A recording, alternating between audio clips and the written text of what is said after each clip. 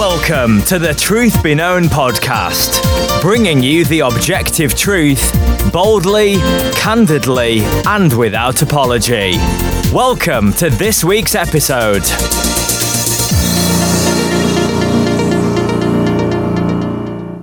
Well, hey guys, welcome back to another episode of the Truth Be Known podcast. I'm your host, Nathaniel Jolly. Today's topic might be one of the most important topics I ever cover for those who already profess to know Christ. And that topic is the sufficiency of Scripture. This is such a huge issue within the charismatic church, but if we're honest, it's not really just the charismatic church that has an issue with the sufficiency of Scripture. I think we've seen this play out over the last 7 months like we haven't seen in years, and in fact, like I probably haven't really noticed in my lifetime. It's been extreme and in your face as of late. The abandonment of the belief that Scripture is sufficient is so blatantly before us that we can hardly ignore it, nor should we ignore it. It's an issue that the church really needs to deal with. And I'm thankful because there are many God-fearing, God-loving believers and pastors out there who are fighting that battle. We want to join with those guys. Now, the reality is that this isn't a new battle. As long as men have lived, the Word of God has come under attack. We can go back and just look at Genesis, right? Chapter 3, we have this phrase, has God indeed said, right? The serpent asked Eve. And from that moment, God's Word has been continually challenged, deemed insufficient. And it's no different today. Battles have been waged over the Bible's inerrancy, war has been waged over its authority, and attacks have been repeatedly waged against its inspiration. But I think in our modern times, in today's current climate, the greatest attack, I think, is against the sufficiency of Scripture. This attack isn't so much outside of the church, right? It's not the church being persecuted. It's not as much of unbelievers who are looking at the church and deeming that, but rather the most pervasive attack against the sufficiency of Scripture today is coming from within the walls of the church itself, which is saddening. While many battles are indeed fought outside of the church, this one certainly, I think, is the greatest battle today, and it's being fought among our own ranks. The battle for the sufficiency of Scripture, it's a complicated battle in that it's a multifaceted battle, and oftentimes it's a very subtle battle. And we'll talk a little bit about that as we go along, but the reality is it's a battle that we cannot afford to lose. Without belief in the sufficiency of Scripture, we really have nothing left as believers. I mean, either Scripture is wholly sufficient, as it claims to be, or it's not. And if it's not sufficient, in that case, Christianity is a farce, and we're all just wasting our time.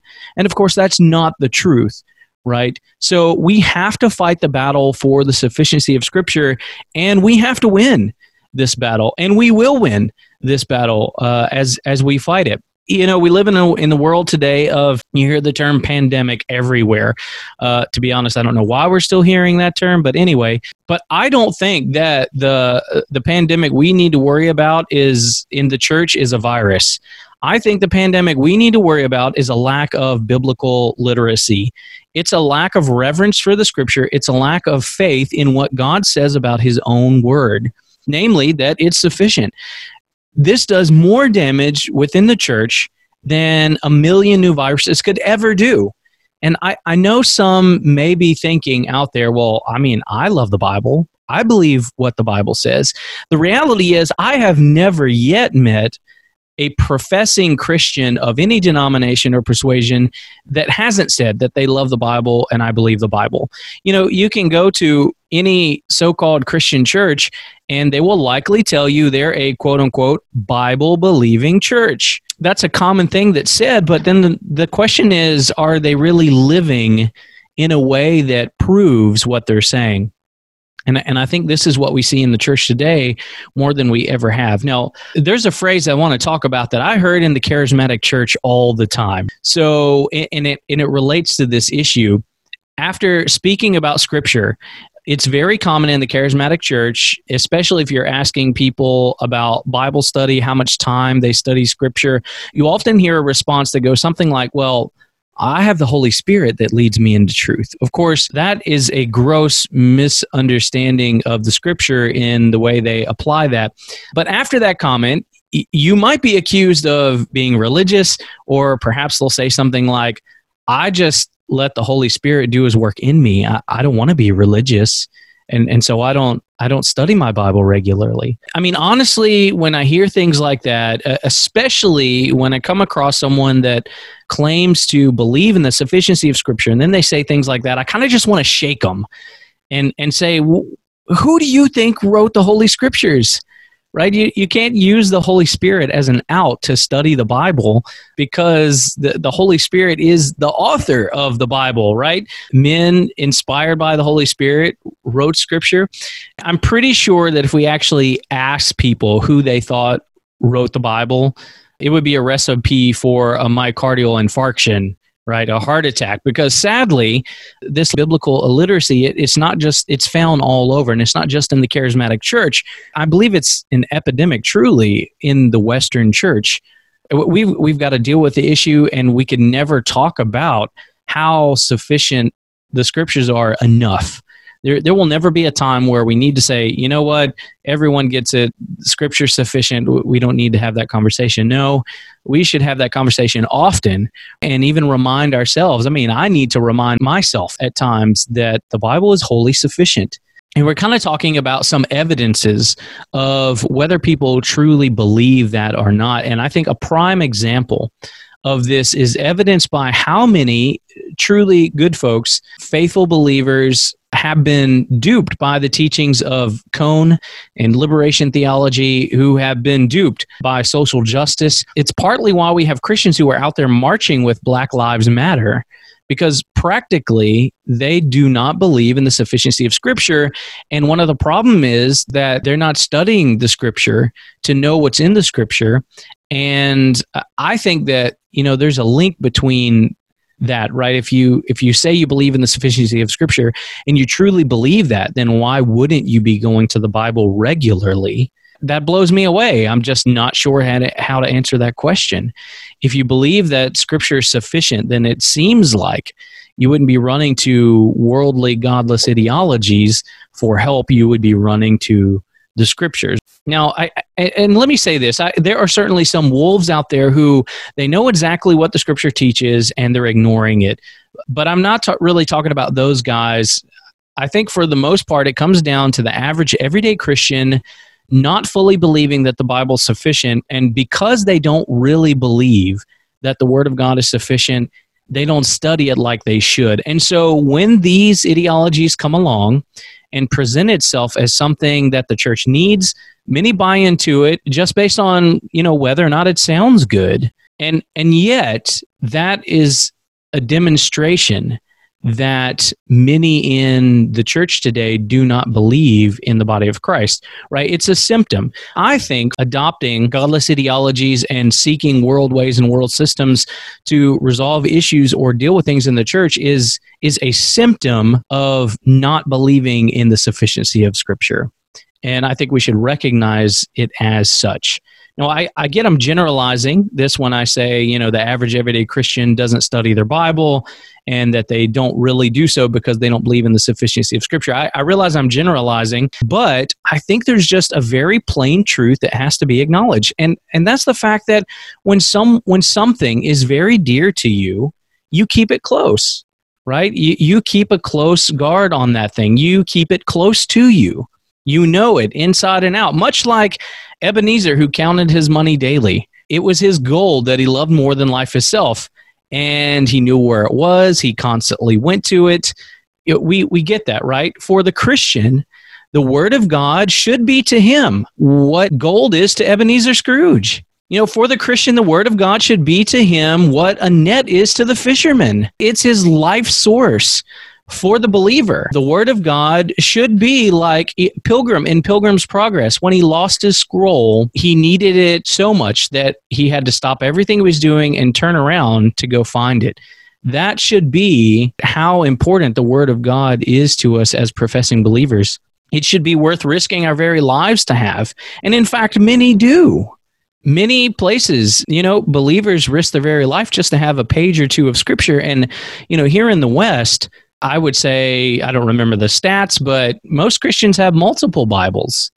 Most people, although that's probably changing, but, many people have at least a Bible in their house, whether they would consider themselves faithful Christians or not.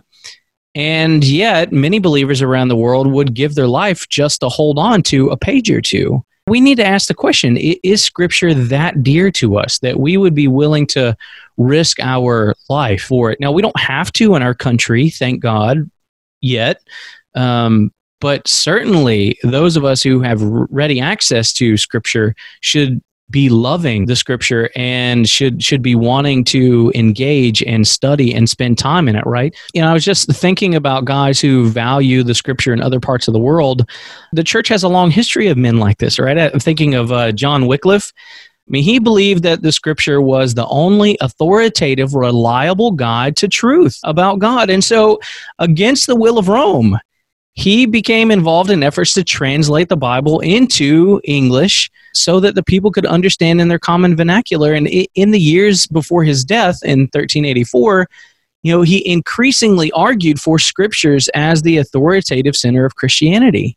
In other words, he believed that the Scriptures were wholly sufficient for the Christian life, faith, and practice. He constantly fought the papacy, said that they were unhistorical. He fought monasticism, as being irredeemably corrupt. He dealt with, moral unworthiness of priests.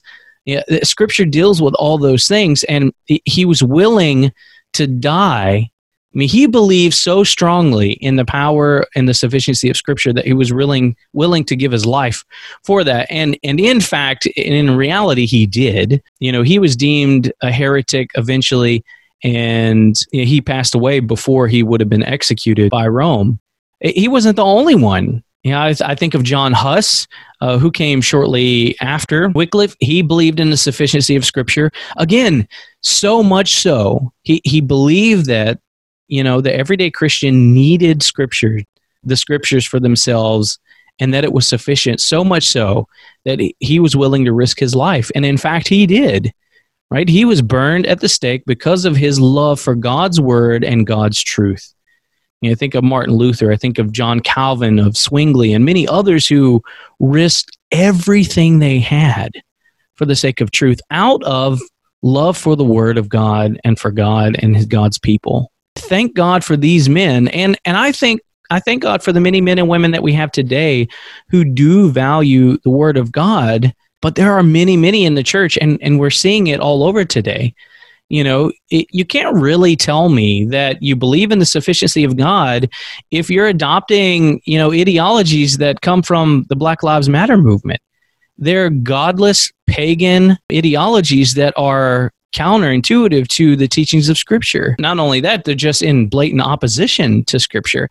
You can't tell me that you believe in the sufficiency of God if you're adopting critical race theory as a helpful, useful, analytical tool, or however you want to say that. If you're opening psychology centers in the church, it's going to be hard to convince me that you believe in the sufficiency of Scripture. We do not need, as the church, as the body of Christ, godless, worldly ideologies and methods and ways of doing things to deal with life and faith and practice in the Christian faith. We have Scripture for that. We don't need anything else. It's hard for someone who truly believes in the sufficiency of Scripture to adopt those things. And so, and there's some litmus tests, right? Do you really believe in the sufficiency of Scripture? And if you're not sure how to answer that question, you can ask yourself a few things. Do you read the Scriptures regularly? Do you have a desire to read the Word of God, or do you prefer reading secular novels? Right? If you don't have any desire to read and study the Word of God, then you probably don't believe in the sufficiency of Scripture. And in fact, if you have no desire to read the Word of God, you're probably not even a Christian. Now, I'm not saying that you can't enjoy other writings. I certainly enjoy the Iliad and the Odyssey. But the question is, do you love to read the Word of God? Do you believe what you read in the Word of God? And do you seek to implement those truths, those doctrines in your day-to-day life? That's really the litmus test, right? Jesus gave another great litmus test, which I think, can answer the question as well. In John 14, he said, if you love me, you will keep my commandments. How do you know what his commandments are if you are not a student of the Bible? And if you don't know his commandments, his ways, his teachings, then how on earth can you live by them? So if one really believed the Bible's sufficiency, they would not only read the Word of God, but then they would seek to obey the Scriptures out of love for Christ. While obedience, love for God, and belief in the sufficiency of Scripture, while they may seem like different topics, the reality is they're all intricately linked together. You can't say you have one without the others. It just doesn't work that way. If you love God, if you truly love God, you'll love His Word. If you love His Word, you'll believe what God says about His Word, and He says it's sufficient. And if you believe it's sufficient, then there will be evidences of that in your day-to-day life. Someone should be able to look at your life, if you're a pastor or a teacher, look at your teachings, and be able to see signs that, yes, this guy really loves and believes the Scriptures. And what we're seeing today in much of, evangelicalism is guys who are saying they believe in the sufficiency of Scripture, but it looks like they're running and bringing in every worldly thought and methodology out there available into the church to help the church. If they're doing that, then it doesn't mean much to say, yes, I believe in the sufficiency of Scripture, if you're running to the world to deal with things that the church should be going to Scripture to deal with. I mean, the reality is that you just can't say you love the Bible. You just can't say that you believe in the sufficiency of Scripture if you're not going to Scripture as your primary source of authority. If you're going to other sources, then you probably just don't actually believe in the sufficiency of Scripture. And that might be a shocker for some people. Maybe some guys out there who really, they'll say with all sincerity, yes, absolutely, I believe in the sufficiency of Scripture. But then when they kind of ponder the things that they're doing, the things that they're reading or not reading, maybe you come to the reality that you probably don't believe in the sufficiency of Scripture. Again, there's some litmus tests, right? We've talked about those things. And, and I'm not talking about the faithful believer who, they go through a busy season of life. Maybe you've moved across the country like we have and all your stuff's in boxes, or, we all have seasons in our life where things happen. We're not studying the way we want to. We don't have access to things the way we normally do. Or maybe some, lots of guys just kind of have down seasons. We're not talking about that. We're talking about, in fact, a recent experience, that just illustrates this. We're talking about guys who say things like, yes, I value the Word of God, but then in the next sentence, they turn around and tell you that, they haven't read the Word of God for 10, 15, 20 years. You can say that you value the Word of God, but if you tell me you haven't read the Word of God for 10 years, then I'm just going to go with what your actions say, because they speak a lot louder than words. We just don't go to outside sources if we really believe Scripture is enough. So do you believe that you need those secular theories to help the church function? If you do, then you don't believe in the sufficiency of Scripture, or you don't understand the sufficiency of Scripture. If you think we need marketers to help grow the church, then you don't believe in the sufficiency of Scripture, or you don't understand it.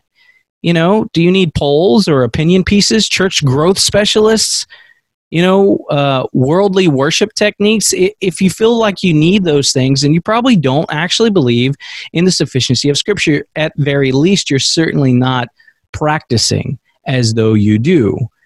Scripture is everything that it needs to address for the Christian life and practice. We just don't need outside sources. Now, I know someone could very easily take that out of context. I'm not saying that other books and things aren't helpful, but I'm saying that for the Christian's life, for his life and practice in the Christian faith, we have enough in Scripture. God gave us everything that we need to be fully equipped to do the work He's called us to do.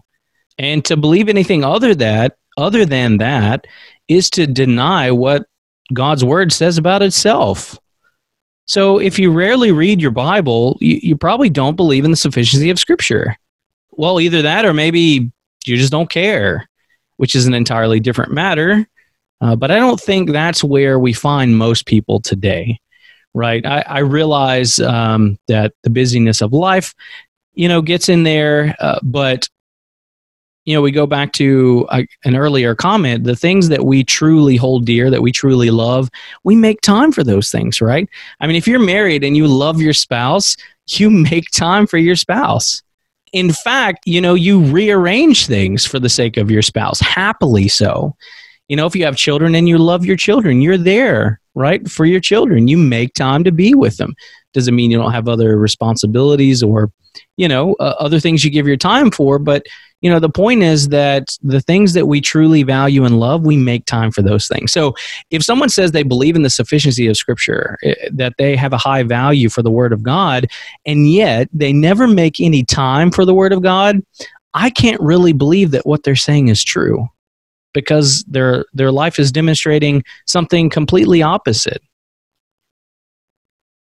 And I think that's the evidence that we have a disaster today when it comes to this issue, is that if we look around, the evidence that surrounds us, things like the adoption of critical race theory, things like the adoption of intersectionality, things like research justice, these things that have been brought into the church, I just don't think that we can deny that many in the church have just totally abandoned, not in words, but in their practice, the sufficiency of Scripture. And unfortunately, we live in a society where men are quite happy to sign a document or to say that they believe one thing while all the evidence points to the contrary. So, pet peeve of mine, there are some great statements out there, and I think it's great to sign those statements and align yourself with sound biblical doctrine on paper. I agree with doing that, no problem. But the issue is now integrity has so much been lost in the church today that guys can sign those documents and then they can bring critical race theory into their church and into their schools, into the seminaries, and they can say, well, obviously I'm against this because I signed this paper. Well, no. It actually doesn't matter if you sign the paper. I think it's a good start, but then if your life demonstrates something totally opposite, then we're going to just go with what your life is demonstrating. It's an unfortunate thing that we have today. I can't tell you how many times I hear things like, well, so-and-so signed the statement. Well, right, but, he has a provost who's talking about how his skin color inherently makes him racist. And there's no public correction. So don't tell me that you disagree with it, because your actions are speaking far louder than your words, as it were. Or, someone says, well, yeah, absolutely, this person has denied that they believe that stuff, but then there's a conference with, social justicians are half the lineup in the conference. Well, that's purposeful, folks.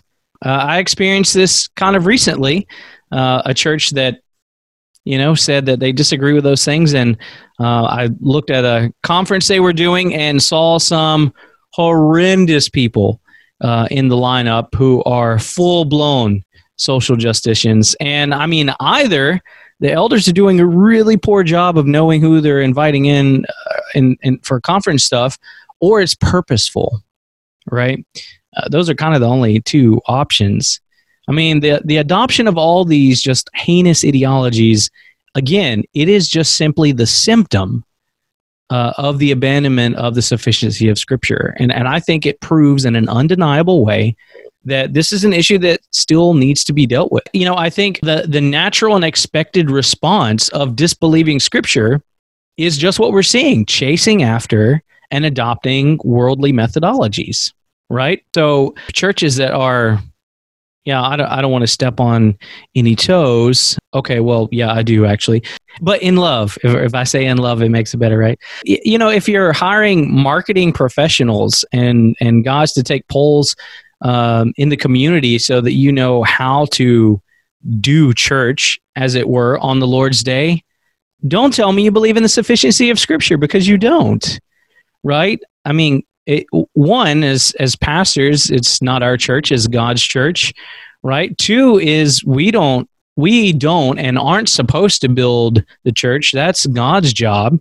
And you know what? If God wants you to pastor a church of, thousands and thousands, like let's say Grace Community Church, John MacArthur, then God does that.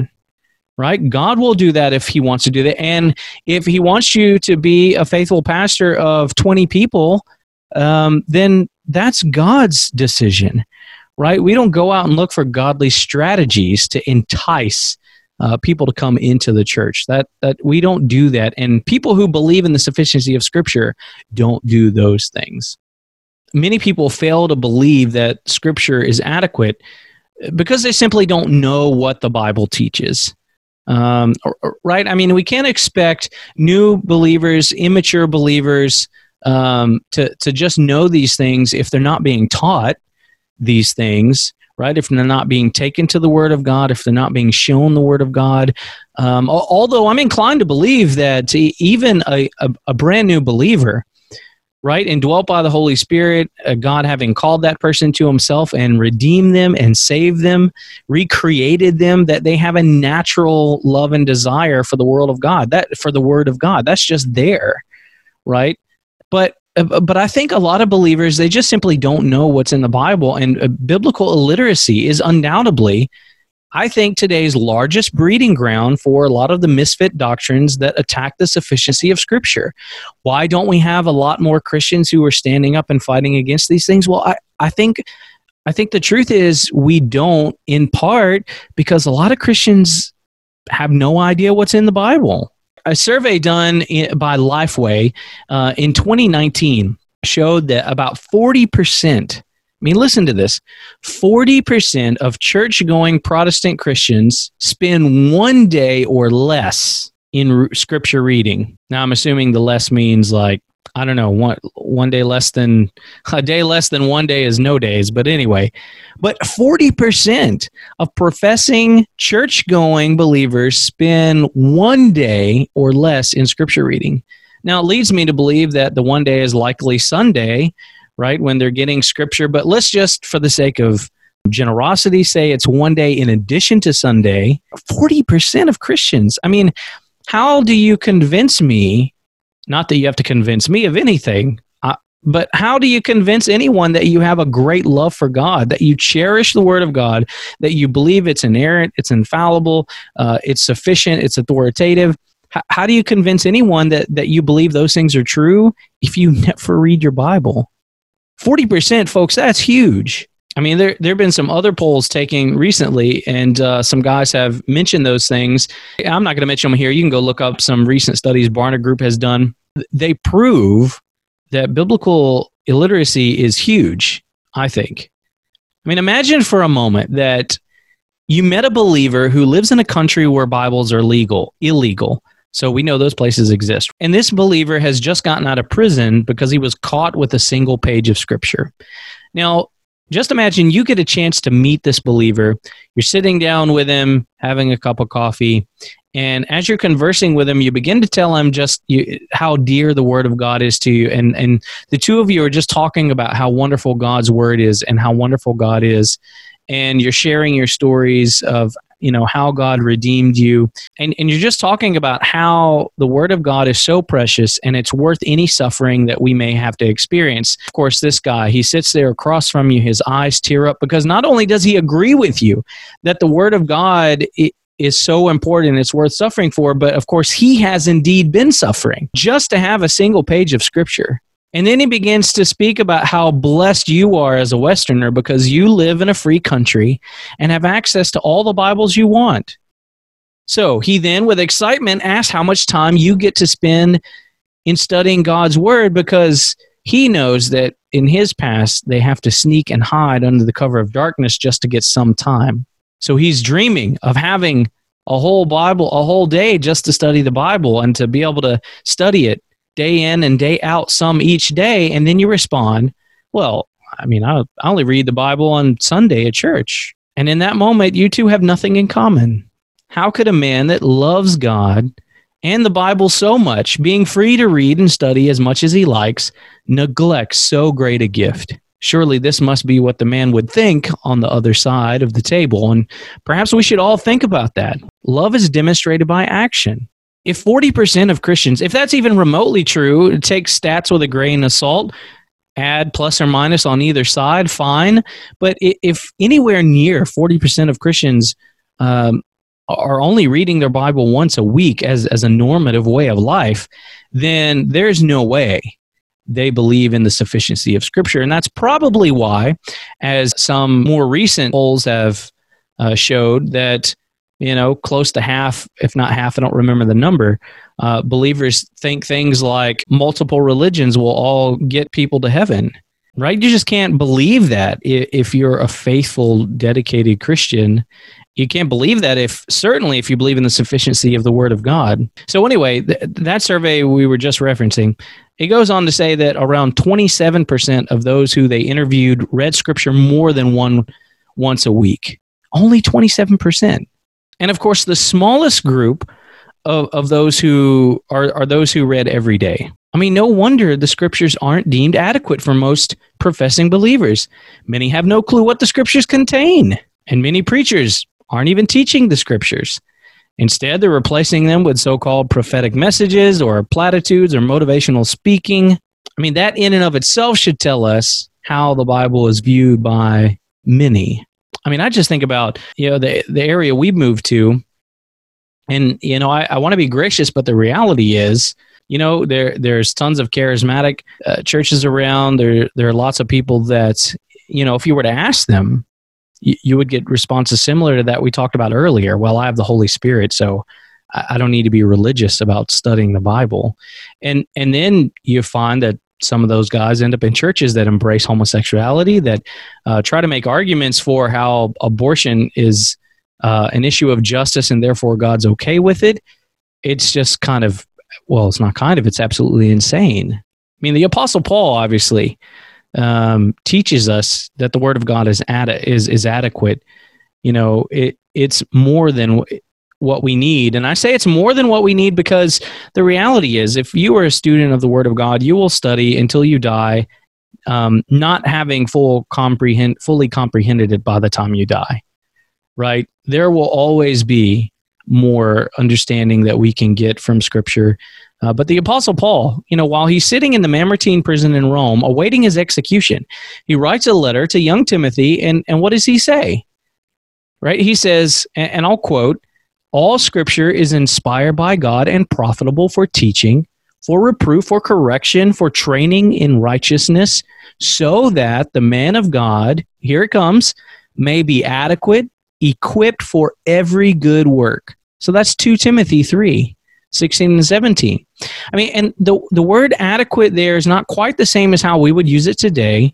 Like you might tell someone that their skill level is adequate for the job, meaning that it's just enough, right? Like it's enough.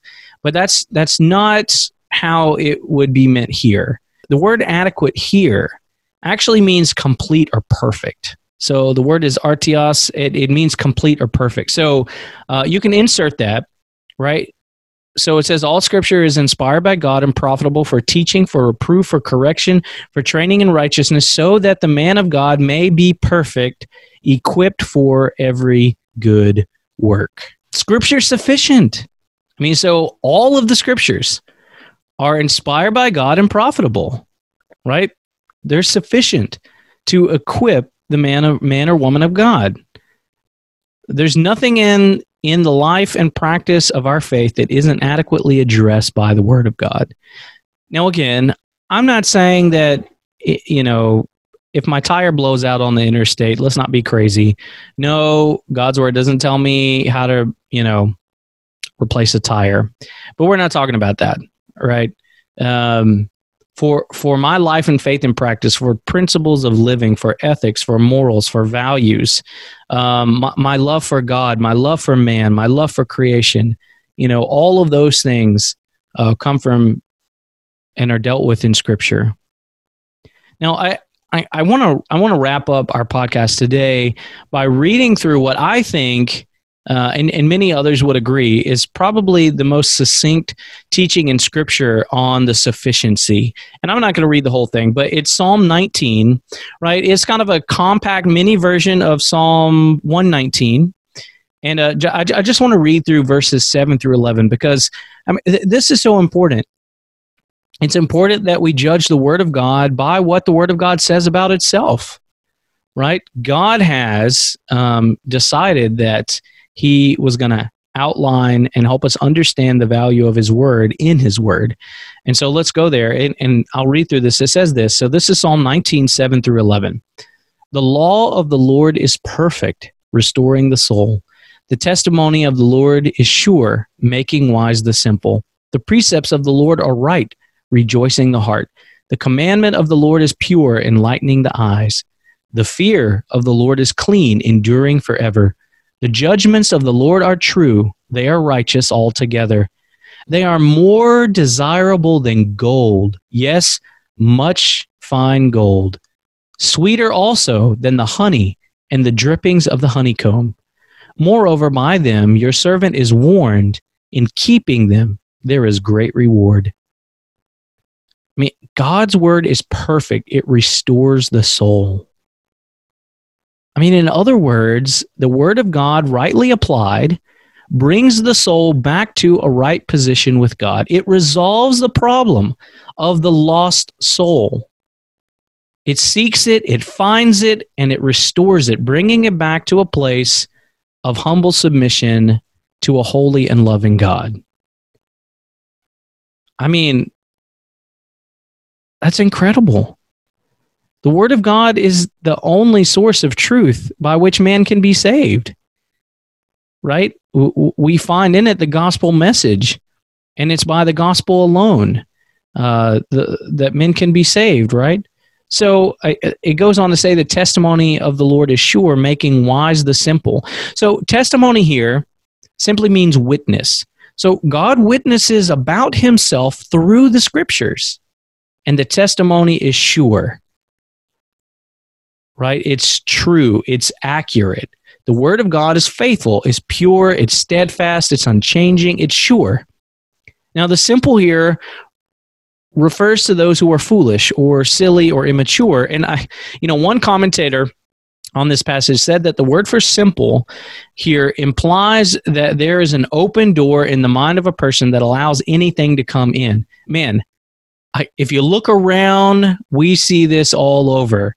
Every time someone's got a new idea, people in the church are adopting that thing. This passage is talking about that kind of mentality. So undoubtedly, you've heard someone say something like, and I quote this person, so-and-so has an open mind, right? We've all heard that. So-and-so, they just have an open mind. Or, well, I have an open mind. But the Scripture says that having an open mind is foolish. John MacArthur said it well when he said, if you have an open mind, then you need to close it. Doors serve a purpose. They keep unwanted things out and wanted things in. And so the Word of God is sure, making wise the simple, making wise the foolish, by closing the door to unwanted theories, unwanted philosophies, and other untruths that the world would seek to lead us astray with. The precepts of the Lord are right and brings rejoicing. Now, precepts are doctrines. So when you hear people say things like, well, I don't need theology, I don't need to know doctrines. In reality, what they're saying is I don't need God's word because God's word is doctrine. It is theology. Now, they might not realize that, and so it's not something you want to say, but the reality is you can't love the word of God without loving doctrine. And likewise, if you despise doctrine, the reality is you're despising the word of God. For most folks, they're probably just ignorant of that truth. But those things are inseparable. So precepts here are doctrine, and doctrine is good. Now, it says that the precepts are right. Well, what does that mean? Well, it means right as in, not as in simply just right or wrong, but it actually means right. It actually means straight, as in the straight and narrow path. It's the idea described in Pilgrim's Progress when the interpreter tells Christian that he must stay on the path. And Christian turns to the interpreter and he says, well, are there other roads that I may get lost on? And the interpreter says, yes, but you'll recognize them and be able to avoid them because your path is the one that is straight and narrow. So the precepts, the doctrines of God, they set our feet on the right path. This is what doctrine does. I should say, this is what sound doctrine does. There's also doctrines of demons, right? Those are false doctrines, false teachings that lead us away from the truths of Scripture. This is exciting. I mean, who could read Psalm 19 and not walk away absolutely grateful and excited about the Word of God? How can anyone read this and be anything but overjoyed that God, the sovereign of the universe, has taken so much care for us as to give us His Word, a complete Word, accomplishing all of this in our lives? I mean, how could we feel anything but a great love for the Word of God, which would drive us back to studying the Word of God, demonstrating that we believe in the sufficiency of the Word of God? So we have a few more verses to cover in that. And so the effects of the Lord's precepts are that they bring rejoicing to the heart. Right? Let me just ask, for those of you out there, the few of you who are listening to this, does the Word of God bring rejoicing in your life? I mean, it should. I'm not saying you don't have bad days, right? But I'm asking, does the Word of God generally bring rejoicing and joy to your life? It should. And it should continue in deeper ways as we read, as we study, and as we pray through Scripture. In God's Word, His precepts, they are right, and it causes the heart to rejoice. That's what the Word tells us. So in other words, it causes the heart to be glad, to be filled with joy. And look, we're not talking about the humanistic, self-centered happiness that's so prevalent in our society, and even in the church today. Right? We're not talking about the Joel Osteen sermon that makes you feel all warm and giddy inside, for 10 minutes. That's not joy. That's humanism, right? That's humanistic happiness. We're talking about a joy that isn't the feeling that comes one moment and goes away the next. It's not the idea of self-love.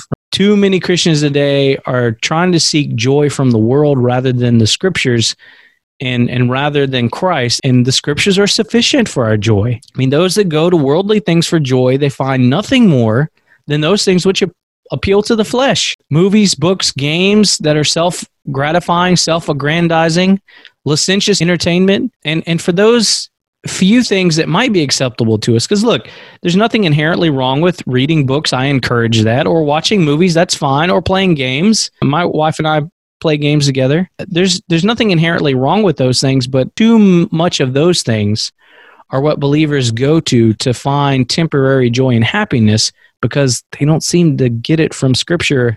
They don't seem to get it from their faith in Christ, and that shouldn't be the case. So it's not to say we shouldn't or couldn't enjoy those common graces that God's given us. We should never be seeking our joy, our happiness from what can only be gotten from God. Just another evidence of whether one believes in the sufficiency of Scripture or not. When you're down and depressed, if you get that way, some people have melancholy tendencies and others don't. But, eventually, do you find yourself going back to the Word of God, going to prayer, going to Christ to deal with those things, going to your elders and working through that? Or do you find yourself as a normative with a giant bowl of ice cream in front of, I can't even name a TV show. I don't really watch TV. But, in front of some TV show that in reality you shouldn't be watching anyway? Where's your source of joy? And if you say you believe in the sufficiency of Scripture, then that ought to be evidenced at some stage throughout your life. And so we come back to that very point. The point of this podcast is to make the case that Scripture is sufficient. We've read through what the Word of God says about itself, right? And so you can't get any more clear than that. God makes it clear for us. And that should be great news as believers. It means I don't have to come up with another system to do church. I don't have to come up with another program to attract people to church. I can rely on what Scripture teaches about how the church functions, and I can trust God to do what only God can do, because we're not trying to build my kingdom. God is building His own kingdom. We're letting God do what God does, and we're not trying to usurp that by building our own kingdom. It means that whatever trials we have, whatever challenges we meet, whatever difficulties we encounter, we can run to the Word of God because it is wholly sufficient for what we need to deal with those battles. I'm just going to say it. We don't need worldly psychology. Christians shouldn't be running to an unsaved, godless counselor to deal with, the internal issues that they need to deal with. That shouldn't be happening. We don't need critical race theory to deal with the very real sins of racism. Scripture makes it abundantly clear. I mean, we're not to be partial. So it doesn't matter if you're black, if you're white, if your skin has a yellowish tint or a reddish tint, or pink, if you're like me. We don't need critical race theory. We have the Word of God. We don't need the world's fallen so-called wisdom because we have God's Word and we have God's wisdom, and that's enough. The question is it enough for you? I mean, I hope it is. And I hope if it's not been enough for you, then maybe this podcast God uses to prod you a little, to bring you back to love for the Word of God, back to faithfulness and a desire to read and study God's Word. I'm not going to say if you don't read 30 minutes every day, then you probably don't love God's Word. That's not what we're saying, obviously. We're not talking about any legalistic tendencies, but the reality is if you believe in the sufficiency of Scripture, you're going to want to spend time in God's Word, and you will make time for that because you'll love God's Word. And if you love God's Word, you'll give time to it. So God's Word is wholly sufficient. It's all that we as believers need. It's our final source of authority. It's inerrant. It's infallible. It's authoritative. And beyond all of that, it's wholly sufficient. So guys, look, I'm glad that you joined us today. And if you found this podcast helpful and you'd like to support our podcast, or you'd like to support us as missionaries, church planting in Alaska, you can feel free to visit our Patreon. I'll leave the link in the show notes. But more importantly, we'd just love to hear from you. You can email us your suggestions. You can email us prayer requests. If I get those, I actually do take the time to pray for folks. Or you can email us comments. I'd love to get some show recommendations, some things, topics that you guys would like to hear. You can email all those things at truthbeknownpodcast@gmail.com. That's truthbeknownpodcast@gmail.com. So thanks again, guys, for listening. And until next time, let the truth be known. The Truth Be Known podcast is a theologically driven, gospel-centered program serving the body of Christ by bringing biblical truth to bear on issues facing the church today. Subscribe to the Truth Be Known podcast by using the podcast app on your Apple or Android device, or listen online at strivingforeternity.org in the podcast section.